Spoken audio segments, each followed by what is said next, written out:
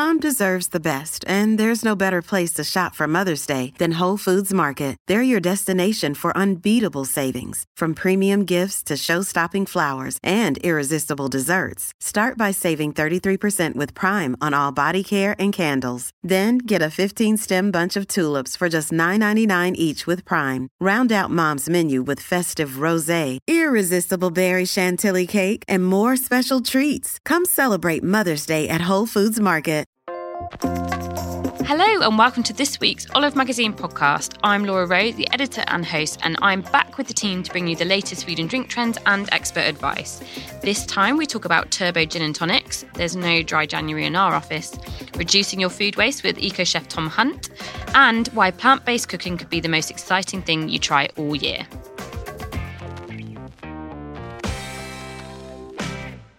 First up, here's Olive's food director Janine with Chef Tom Hunt about his root to fruit philosophy of cooking and practical ways that you can apply it at home. Okay, so I'm here today with Tom Hunt, who's an eco-chef and food waste activist. Welcome, Tom. Thank you very much. You've written a great piece in our January issue, The Lowdown on Food Waste. I just wanted to sort of put things in perspective for readers. So could you just tell us how you, sort of your journey to becoming a chef and kind of where you are now? Well, I guess it started when I was a tiny little boy, kind of at home cooking with my parents and my grandmas quite regularly. I'd go to theirs and make various cakes and things when I was, 10 years old. And my mother always made sure that we sat at the table and ate their food, and kind of that was a real kind of important part of the day for us, which I think, had a lasting impact. Then beyond that, kind of growing up in the countryside, I obviously was quite close to the origin of my food. When we first moved to a little village called Thorncombe in Dorset from Winchester, we inherited 2 goats in our with our house, which at the young age of 11 years old, I was given the task of milking each morning. Okay. And in the dark before school on a winter's night, it wasn't fun, but it certainly taught me a thing or two, and about where our food comes from, and taught me hard work too. So that was something that you took in when you started your cooking journey. That was something you took with you, that kind of knowledge. Yeah, those experiences. And I guess I was actually very passionate about drawing and painting and studied fine art. Yeah. But all the while I was kind of like this kind of passion for cooking was bubbling inside. And I was in, at weekends or any breaks, I was catering or cooking with 4 friends, or at events and at festivals, kind of. How did you get to open your own restaurant? I mean, how was that journey? Opening the restaurant it all began in 2004, when I set up my festival cafe, which became Poco. Oh, okay. So, originally we were a kind of roaming restaurant travelling around from festival to festival. Yeah. We still are, actually. Okay. We're at Wilderness Green Man, Shambhala and Camp Festival. You still do that side of it? We're still kind of touring around with Poco, which is in this kind of huge marquee that I designed and my friend built, which is a kind of like Berber tent style kind of environment. So still a space where you can enjoy and sit down and slow down at the festival. So what was the idea behind Poco when you first, when it started off as the roaming thing to begin with? At that point, it was, I'd been working at festivals already since I was 17. So I'd been at festivals for 6 or 7 seasons. Right. And it was, I knew it inside and out and thought, right, I need to do this. I can do this. And kind of spent one winter after, I think it was a summer actually, after getting back from doing a chalet season in Val d'Isère, kind of writing a business plan and creating a website and like quite fastidiously like piecing together a plan ready to do my own operation. And then I was offered a couple of sites, one at Shambhala and one at Glastonbury. And I was like, until that point, it wasn't really real. And then as soon as I got those sites, it was like, okay, guns blazing. We only had a couple of months and built everything ourselves from scratch. At that point, the festival cafe was in 2 yurts that I built from scratch with a canopy joining them. So then we kind of continued for about 6 or 7 years running that summer to summer and doing a lot of travel in the winters, in surfing and eating and learning about food in Latin America and India mostly. Okay. And anyway, it came to a point where the festival cafe was just running itself, and I was just you weren't needed. I wasn't needed. I ended up just being a bit of a party animal at the festivals, just kind of doing nothing but enjoying myself. Okay. And that was too much. I was like, okay, I'm having too much fun. I need to actually, do something now. And we had this amazing team that was traveling around each summer. Yeah. And then at the end of the season, most of them traveling back to Bristol without work. And so I just saw it as a no-brainer. We've got this team. Yeah. Everyone's in Bristol. Everyone needs work, and we all know what we're doing. And we can create something from this quite easily. It's quite unusual to have that in, because normally you find the site, you find the chef, and then you kind of find the team. But you had everything in place, and you just had to find somewhere to live, basically, didn't you? Yeah. We just needed a home for Poco in bricks and mortar, and we found this amazing site, 45 Jamaica Street in Stokes Croft, where we are now, and we're just really lucky with the lease. My friend, who was a partner at that time in the restaurant, was working there already and knew that it was coming up for sale.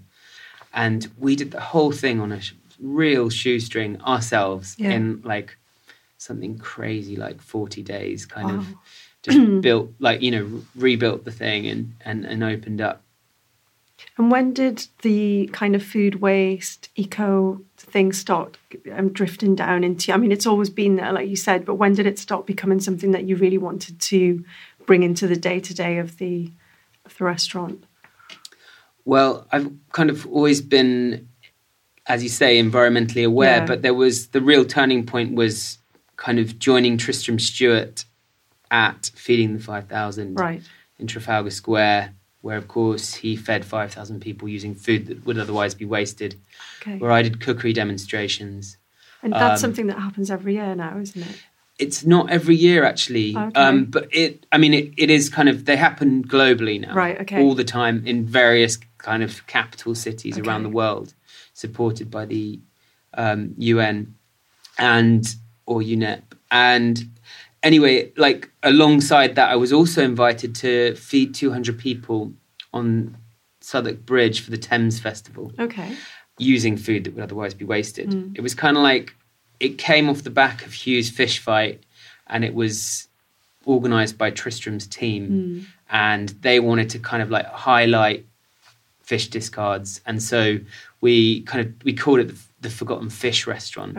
And we kind of sourced alternative species of fish or bycatch, and interesting fish, and then also used fresh vegetables that would have otherwise gone to waste, or dry goods that had been kind of mislabeled, or things donated from Fair Share, the food waste redistribution charity. And we were just inundated with incredible produce. I kind of made a pledge to myself to only use good organic produce, even though we were using surplus. And the quality of the produce was astounding, and really kind of triggered something in me that made me realize what an issue this truly was, and also how, the forgotten feast, or this concept, could become so much more. And it was a really important time for the kind of whole food waste scandal. It just it started to blow up with Tristram's work, doing Feeding the 5,000 and working with the government. And it had, really started to get into the mainstream media, and people were becoming aware of it. So it was the perfect time to kind of begin this project, The Forgotten Feast, which the Forgotten Fish Restaurant became. And we ended up doing lots more kind of food waste banquets, working with Fair Share and Food Cycle and things like that. And but really the idea and concept of the Forgotten Feast is much bigger than that. It's really a campaign for sustainable food through celebration. Yeah. So it's, a fortunate kind of profession to be in food, and because it's all about kind of enjoyment and celebration, and so it's actually really kind of fun, like exploring issues in the food industry and kind of looking at the solutions, because they're all tasty. And really. So could you sort of, I know one of your things is root to fruit. That's one of your phrases that you use quite a lot. Could you explain root to fruit in a few sentences, or is the philosophy so much bigger than that? It can be both. Root to fruit eating is about whole food cookery. Okay. It's about valuing food and reconnecting with its origins. Yeah. It starts in the kitchen with conscious cookery or cooking with thrift. Yeah. And, appreciating your ingredients and cooking them in their entirety. Yeah.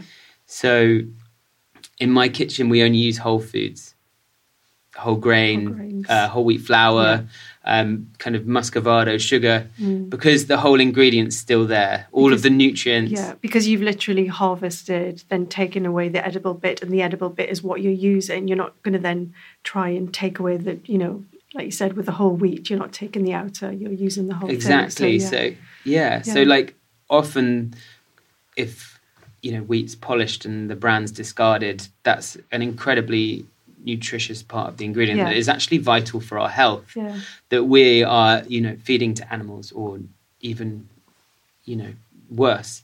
But it expands to vegetables. So, of course, it's quite a natural progression. People have taken nose to tail, and other people have coined similar phrases or philosophies now.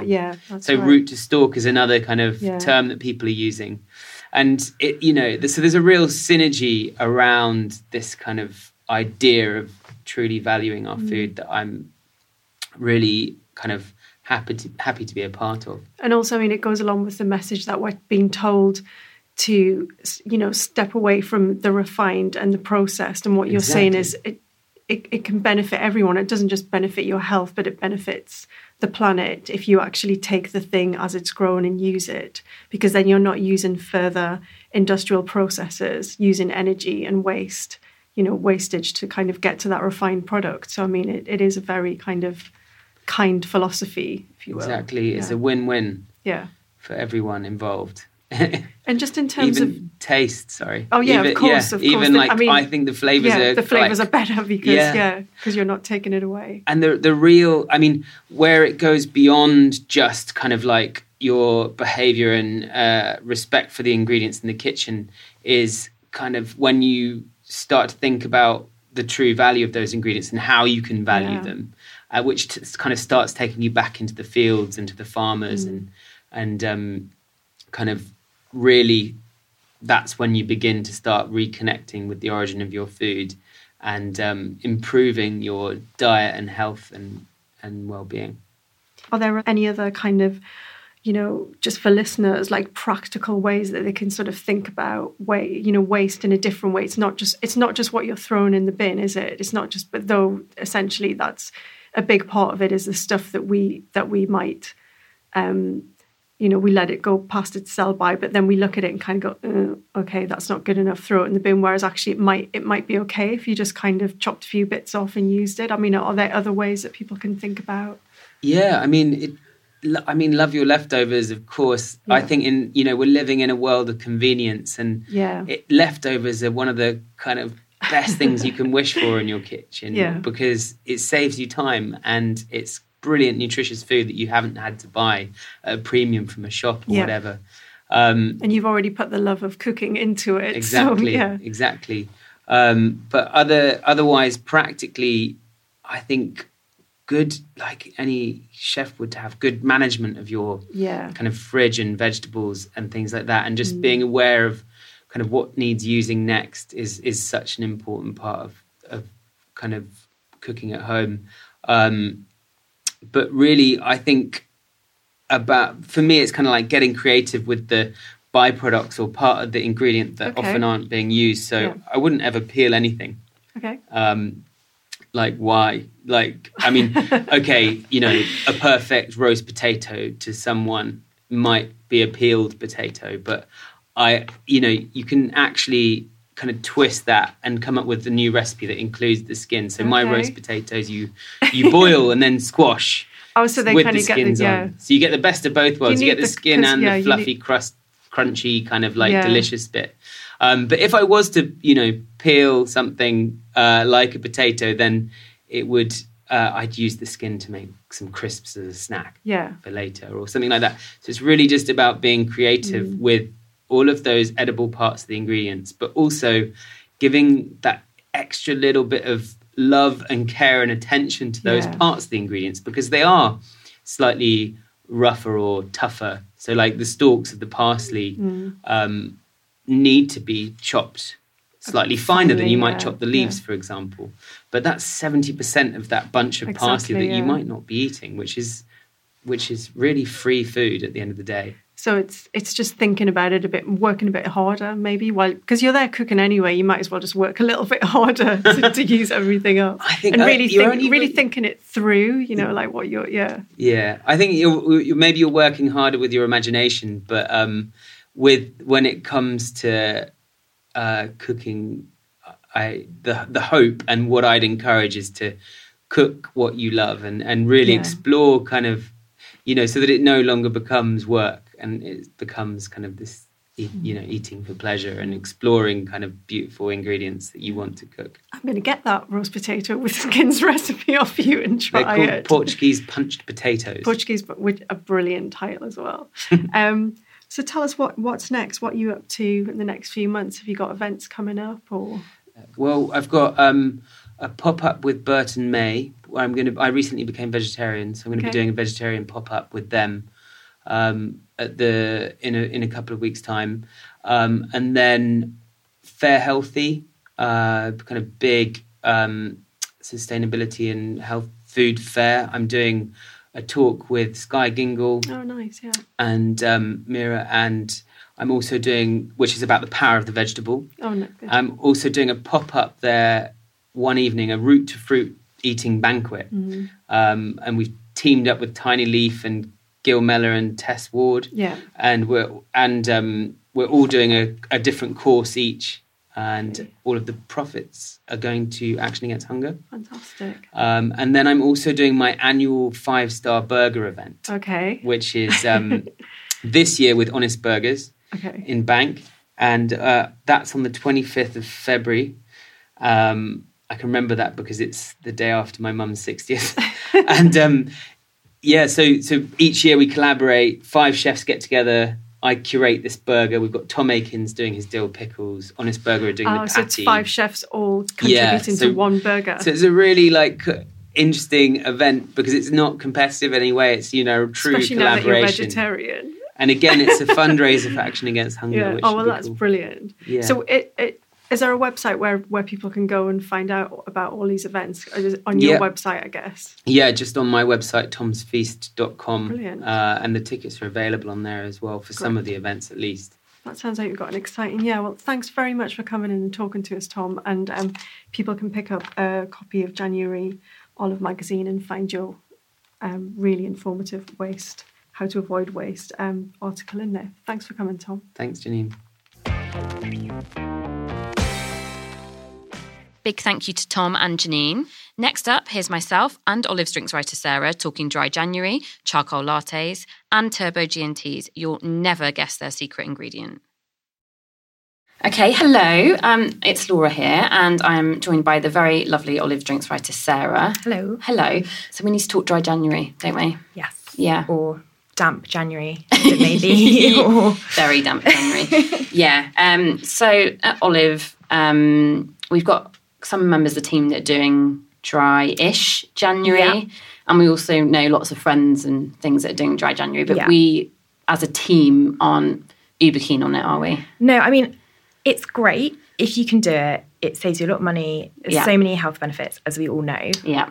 But particularly doing our jobs, it's not particularly realistic. No, and also, I just think it's the worst time of year to do it. yeah, it really is. January's depressing enough. Yeah. Without having, like not being able to enjoy a glass of wine or a nice gin and tonic. Yeah, like why punish yourself? Exactly. One of the coldest months of the year, one of the months of the year where it's hardest in terms of money, and you're sad because you're not eating mince pies and chocolates for breakfast. Like why would you make things even harder? Exactly. So I think we've all cut back a little bit, haven't we? Yeah, I mean, I've certainly tried to make, it was a very Merry Christmas, so I've certainly tried to make an effort to drink a little bit less, which I think we can all do from time to time. I mean, particularly after Christmas or after birthdays or whatever. It's always good to reassess how much you're drinking and then make sure you're at a happy level. Yeah. And one thing that we've kind of all made an effort with is to make sure when we are having a drink that it's something interesting and not just drinking for the sake of it, like perhaps we were at Christmas. Exactly. Like, take the time, find a new gin that you haven't tried before, or find a new beer brand that you really like, or take the time and actually go and speak to people. Go to your local wine merchant, speak to them, find something new and interesting. Yeah, make it more of an experience out of it. Yeah, and maybe spend a little bit more because then you'll drink less anyway. Well, that's the theory. Let's go with that. In theory. Yeah. But you're drinking better, it's more interesting, it's more enjoyable if you're actually taking the time to think about it properly. Yeah, definitely. So Kate, our brilliant wine writer, in the January issue has got loads of tips on kind of interesting new wines to try, hasn't she, from different regions that you might not have heard of before. Yeah, kind of really niche stuff that sounds super interesting. Yeah, and all affordable still and all readily available. So definitely check out that article in the January issue, which is still out now. Yeah. I actually went to a cafe today for breakfast, Rude Health. They do the brilliant porridges and alternative milks, but they've got a thing called Try January, which I really like the sound of. It's not cutting anything out, it's not depriving yourself, it's just about trying new experiences, which I really like. And one of the things they did was they call them rainbow lattes. So it's all using... What on earth is a rainbow latte? I mean, it sounds very East London, but I was in West, I promise. Is it like rainbow bagels when they're all multicoloured, or are they... No, so it's different kinds of lattes, but in different shades. So they're all using their alternative milk, so everything from almond milk, hazelnut, coconut, that sort of thing. But they were using as the other flavouring instead of coffee. I had a turmeric kind of chai latte, which was really nice. Delicious, really, really delicious. And obviously, we've been talking loads about the health benefits of turmeric this year. It's incredible. If anybody read our trend report online, which has got loads of things that you should be trying this year, turmeric was a big one. And we've obviously got it on our front cover of the January issue too, with those gorgeous chicken ginger dumplings and the turmeric broth. So that was super good. And I also tried, this does sound really trendy and not very nice, but it was really good. It was a charcoal latte. It's the thing that just won't go away, I know. It? People keep trying and trying and trying, but you said that this is actually really nice. It's actually really good. So it looked a bit like grotty, like you'd had some paintbrushes in a cup and was swilling them out with some white spirit. But actually it was really tasty. It was a really clean flavour, felt quite refreshing, and it's really good for your digestion. So when you're having breakfast, actually, it was a really nice thing to have. Interesting. So definitely recommend popping into one of their cafes or even trying to make that sort of thing at home. Yeah. But they had all sorts. They had beetroot, spirulina, matcha. So lots of things to try. But we've got something else to try today, haven't we? We do, yeah. This is kind of a new thing that we're seeing popping up recently, and it's called a turbo G&T. Now, we both love a G&T, don't we? We do. Yeah. I love coffee. You don't necessarily love coffee. Not so much. To give context to that, a turbo G&T is the perfect cocktail, the G&T, either enhanced or spoiled, depending on how you look at it, with cold brew coffee. Yeah. So it's definitely not dry January. No. In this studio today. We had very mixed feelings about this. Yeah. When we heard about it. We're actually going to try it for the first time. Live. Basically you make a standard G&T. Yeah. And then you just add a bit of cold brew coffee to it. And in theory, it should work if you get a fruity gin and a fruity coffee. I mean, I would say look at where your coffee is being sourced from. So African coffees would work better because they're a bit fruitier. Yeah. Potentially. So we've got Sandow's cold brew coffee here, and this is from Nicaragua. We'll see. Fruity. Let's hope. So should we let's try it. Give it a go. Okay. This is obviously very boozy. Well, not very boozy, but it's got booze in it. One thing that we're seeing a lot of, I mean, we spoke about it last year, but a lot of people are not necessarily going booze-free, but are going lower alcohol. So this, again, the ratio of gin to other liquid is quite low. So it's about getting a kick from somewhere else. Yeah, but drinking something a little bit lower in alcohol, like the spritzers last year. Loads of bars now are doing it, where alcohol is a flavour rather than the actual using it for the booze. If that makes sense. So longer drinks, you can enjoy them over a longer period of time and kind of not get the bad effects of drinking that we don't necessarily hopefully like. Touch wood. Hopefully, yeah. So we've got our drinks in front of us. So tell us, in our one, we've got a Sipsmith gin. We've got Sipsmith gin and Fever Tree tonic, because that's kind of our go-to G&T. That's what's in the olive cupboard. Yeah. And then this is, as you say, Sandow's cold brew coffee. Just having a little sniff. You can get kind of everywhere now. It's one of those, it's a super cool brand, and it's one of those ones that's kind of exploded, and you can get it in M&S now, it's in Whole Foods, it's quite readily available now. It's got really cool blue and white packaging. Yeah, beautiful packaging. It's actually really nice as a gift, I think. Maybe you could do a gift set with gin They tonic. do a gift set on their website, but you could create your own. You could do a turbo gin and tonic gift set if it tastes good. If it tastes good. So should we? Yeah, let's give it a go. On? Should we cheers? It's a bit rude not to cheers, isn't it? Okay, cheers. Thank you. Cheers, Sarah. Cheers. Oh, yeah. Oh, I don't know about that. I'm not so sure. I don't know if I like it. I think you've just tampered with a very nice cocktail there. That's not for me. It's very it's quite sour. Yeah. Is it drying? Yeah, you get the bitterness from the tonic comes through a lot more. I'm getting mouth sweats. You know what I mean, don't you? I know exactly what you mean, but I've never heard that. It either comes when I'm hungover or drinking turbo gin and tonics. But I'm going back for more. Yeah, maybe it's one of those things that... Do you know what it tastes like? A bit. What? Like flat Coke. Yeah, it does. Yeah, you're so In right. that really like... But also off-brand Coke. Yeah, oof. Okay. So if you like that, then we're selling it to you, aren't we? Yeah, it's weirdly addictive. Keep going back for more. Yeah. I think I like it. It's growing on me. Maybe you just need to play around with the ratios a bit. Yeah, and maybe different gins would work better. Basically, you need to experiment with a lot of gin. Yeah. And a lot of cold brew coffee. Maybe if you had a more spicy gin. Yeah. That would work. I suppose what it's great for actually is a lighter alternative to a coffee. Espresso martini. That's the one. Yeah. Because obviously that's really heavy and you get very drunk very quickly off those. Yeah. And then you can't sleep. Whereas this is a little after work pick me up. Actually might be quite nice. Yeah. Tastes really grown up. Yeah. It's two very grown up flavours. And actually there are loads of bars are looking at are taking non-alcoholic cocktails seriously now, and coffee is one of those kind of key ingredients that they use a lot. I'm going to get told off for mentioning it because I mention it all the time. Can anyone guess what it is?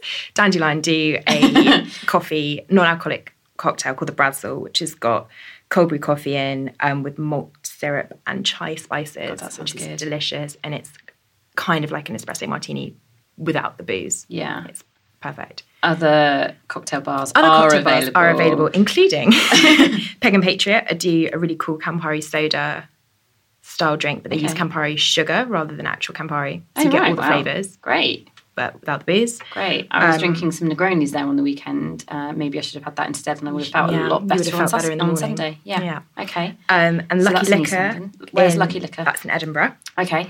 They're taking their syrups really seriously. So they're doing a lot of kind of more interesting syrups and then using those as a base for their non-alcoholic cocktails. Fab. So if you are doing dry or dry-ish January, there are definitely still really interesting options available if you're going on a night out. Yeah. Speak to your bartender. Yeah. They might have loads of syrups and shrubs that aren't on the menu, but they can knock something up really delicious. I bet that'd probably be actually quite exciting for them. Yeah, and not doing the standard thing. Again, it's just having that conversation and starting a dialogue, and you're probably bound to get something much more interesting than if you just went on menu. Definitely. Yeah. They're there to help. Perfect. All right. Well, I am inspired. Don't know if I'm ever going to drink one of these again, but I'm probably going to finish it and have a great afternoon at work. So thank you, Sarah. All right. Cheers. Thank you.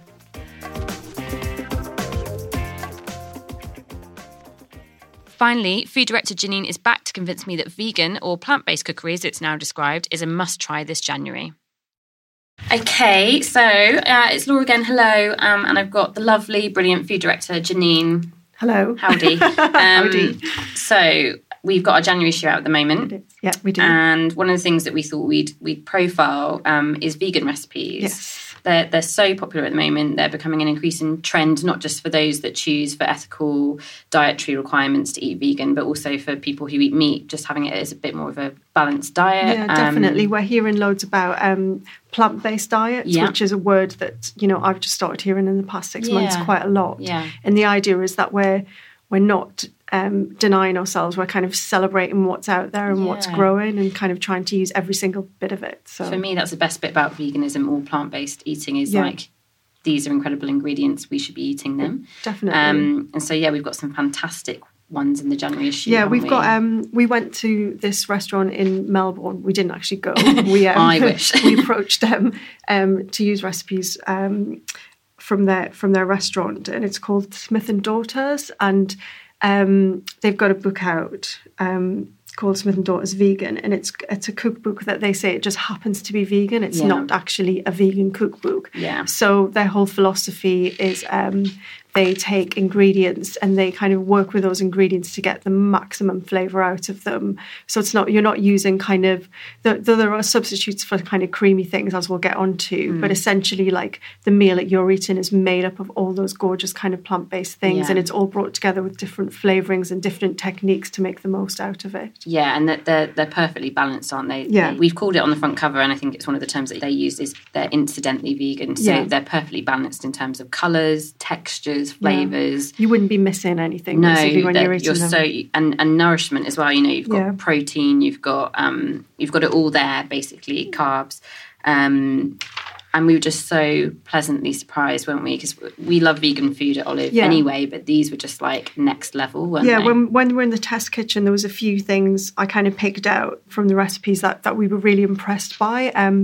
There's a hearts of palm salad, and I'm not hugely familiar with hearts of palm. I think it's an ingredient that's used a lot in kind of Southern American cooking. Okay. But what they did for this recipe, it's a hearts of palm salad.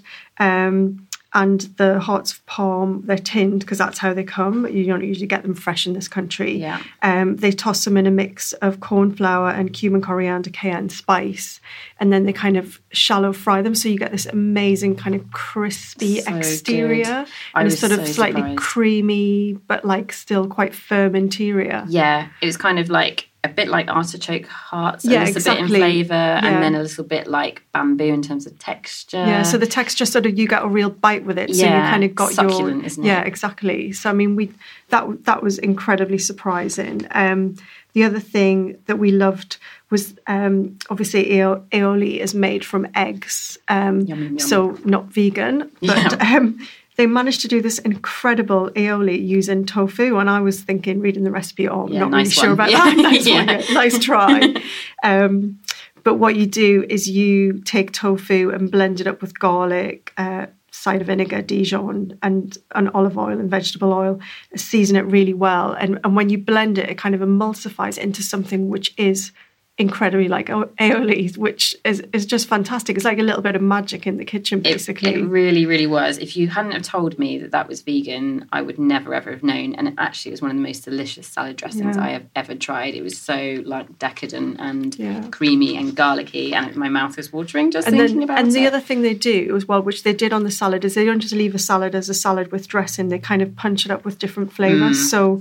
So basically, it was a sort of lettuce and radicchio cucumber salad, but then they brought in pickled radishes and pickled onions, which they'd quick pickled by spicing up vinegar, heating it up, and then pouring it over the onions and radishes, letting that cool down. You can keep that in the fridge for a week, and then you can kind of add it to dishes, so you just get this extra little punch of flavour. Seriously, my mouth is watering so much just thinking about it. But again, that's kind of about the balancing, because you've got these gorgeous crisp green leaves, which, are beautiful things, but sometimes they need kind of a little help just to really sing. And then you've got like sharp pickles, creamy avo, beautiful aioli, and like the green and pink just looks brilliant on the plate as well. So it's like you really want to eat it when it's on there. And I think the thing is, when we were making them, because they've got so many different flavourings in there, and obviously there's a bit of frying going on, it didn't necessarily feel like you were trying to be super healthy or like deprive yourself. But then when you kind of look at the fat and the calories, especially calorie amounts, are actually really low. So you're kind of getting these big plates of food, but you're not actually packing in tons of calories. So in terms of like, you know, if someone who wants to eat a little bit lighter, but feel like you've really had a good dinner, then they're definitely ones to look at. 100%. All of these recipes on here in that feature, apart from the pudding, are under 500 calories. Yeah, I know. I was really surprised at that as well, especially the palm hots, because I was thinking, well, you're practically deep frying them, but you're still getting just, you know, there's quite lightness to go with it as well. Nutritious and, you know, really good as part of a balanced diet. They're just really winning recipes, and they just taste so good. Probably not considered so healthy because it is slightly higher calories and fat, etc. But the warm Mexican corn and blueberry puddings in there need a shout out as well, don't they? Yeah, they were amazing. They sort of had this incredible kind of little polenta puddings with a kind of blueberry compote on top. But they made a crumble weirdly out of tortilla chips, which I'm fully on board with. Sounds insane, but it just added a little extra crunch on top. Again, it's sort of like that slightly left field thinking, I think, which makes all of these recipes really interesting to do, because nothing in there you would sort of look at and go, I've seen that before. I hadn't seen any of it before, and I was really I find them really intriguing and really interesting. Yeah, it's just exciting, and do you know what, they'll become part of my, you know, rotation of meals that I have during the week, because they're all just so good. Like the char-grilled broccoli and cauliflower with like a gorgeous pesto underneath. That was so a kind of, I mean, they call it a salsa verde, but I was looking at it and I was thinking, oh, this isn't like any, because normally salsa verde, you know, there's a few ingredients. There's a lot. There's a lot. You know, I wouldn't be scared, and we're not lying. There's a lot of ingredients in their salsa verde. I'm going to say a good 90% of those ingredients most of our readers would have in the still kitchen covered as standard. You know, you've got things like cocoa powder, which is a bit random. That's a bit random. Really adds it, and most people will have that in their cupboards. But everything else you'll have in there. But that's the other thing about this particular salsa verde, which we really loved, was that you didn't just get your standard herbs, but you got things like ancho chilies and agave syrup and raisins, and then they're all whizzed together. And amongst the huge amount of ingredients, again, quite store cupboardy, you kind of get this balance that just picks up the entire dish and gives it a massive big kind of woomph of flavour. So I think that's like the main message from this feature is, you know, don't be, you might need to add a few little more bits and pieces. You certainly won't have to spend a lot more time, because it's very much kind of, you know, picking things out, blending them together, and maybe char grilling to bring out the sweet flavours, but you'll definitely get a hell of a lot more flavour in there. And 100%. And also I know sometimes with what you might call specialist diet recipes like this, some people are scared that they might cost a lot of money, but there's really not any high value ingredients in here either. It's store cupboard, and it's beautiful vegetables, and it's really nice veg, and you know, and you know, or wonky winter veg as well. Exactly. So it's just taking basic ingredients and giving them a bit of TLC and a bit of extra flavour. Yeah, definitely. Sure. So that for everyone is in our January issue, which is on the newsstands now. It's bright yellow. We've got a really brilliant one of Janine's recipes, turmeric broth with ginger and chicken dumplings on the front cover.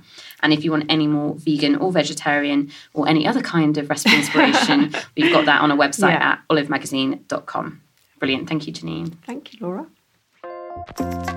Big thank you to Janine, Sarah and Tom this week, and all of you lovely listeners. Thank you for tuning in as ever, and make sure you tweet us, Facebook, Instagram, get in touch on social media. Let us know what you loved, what you didn't, and what you want us to talk about next week. Thank you for listening. Happy cooking, happy eating, happy drinking, and we'll see you next week.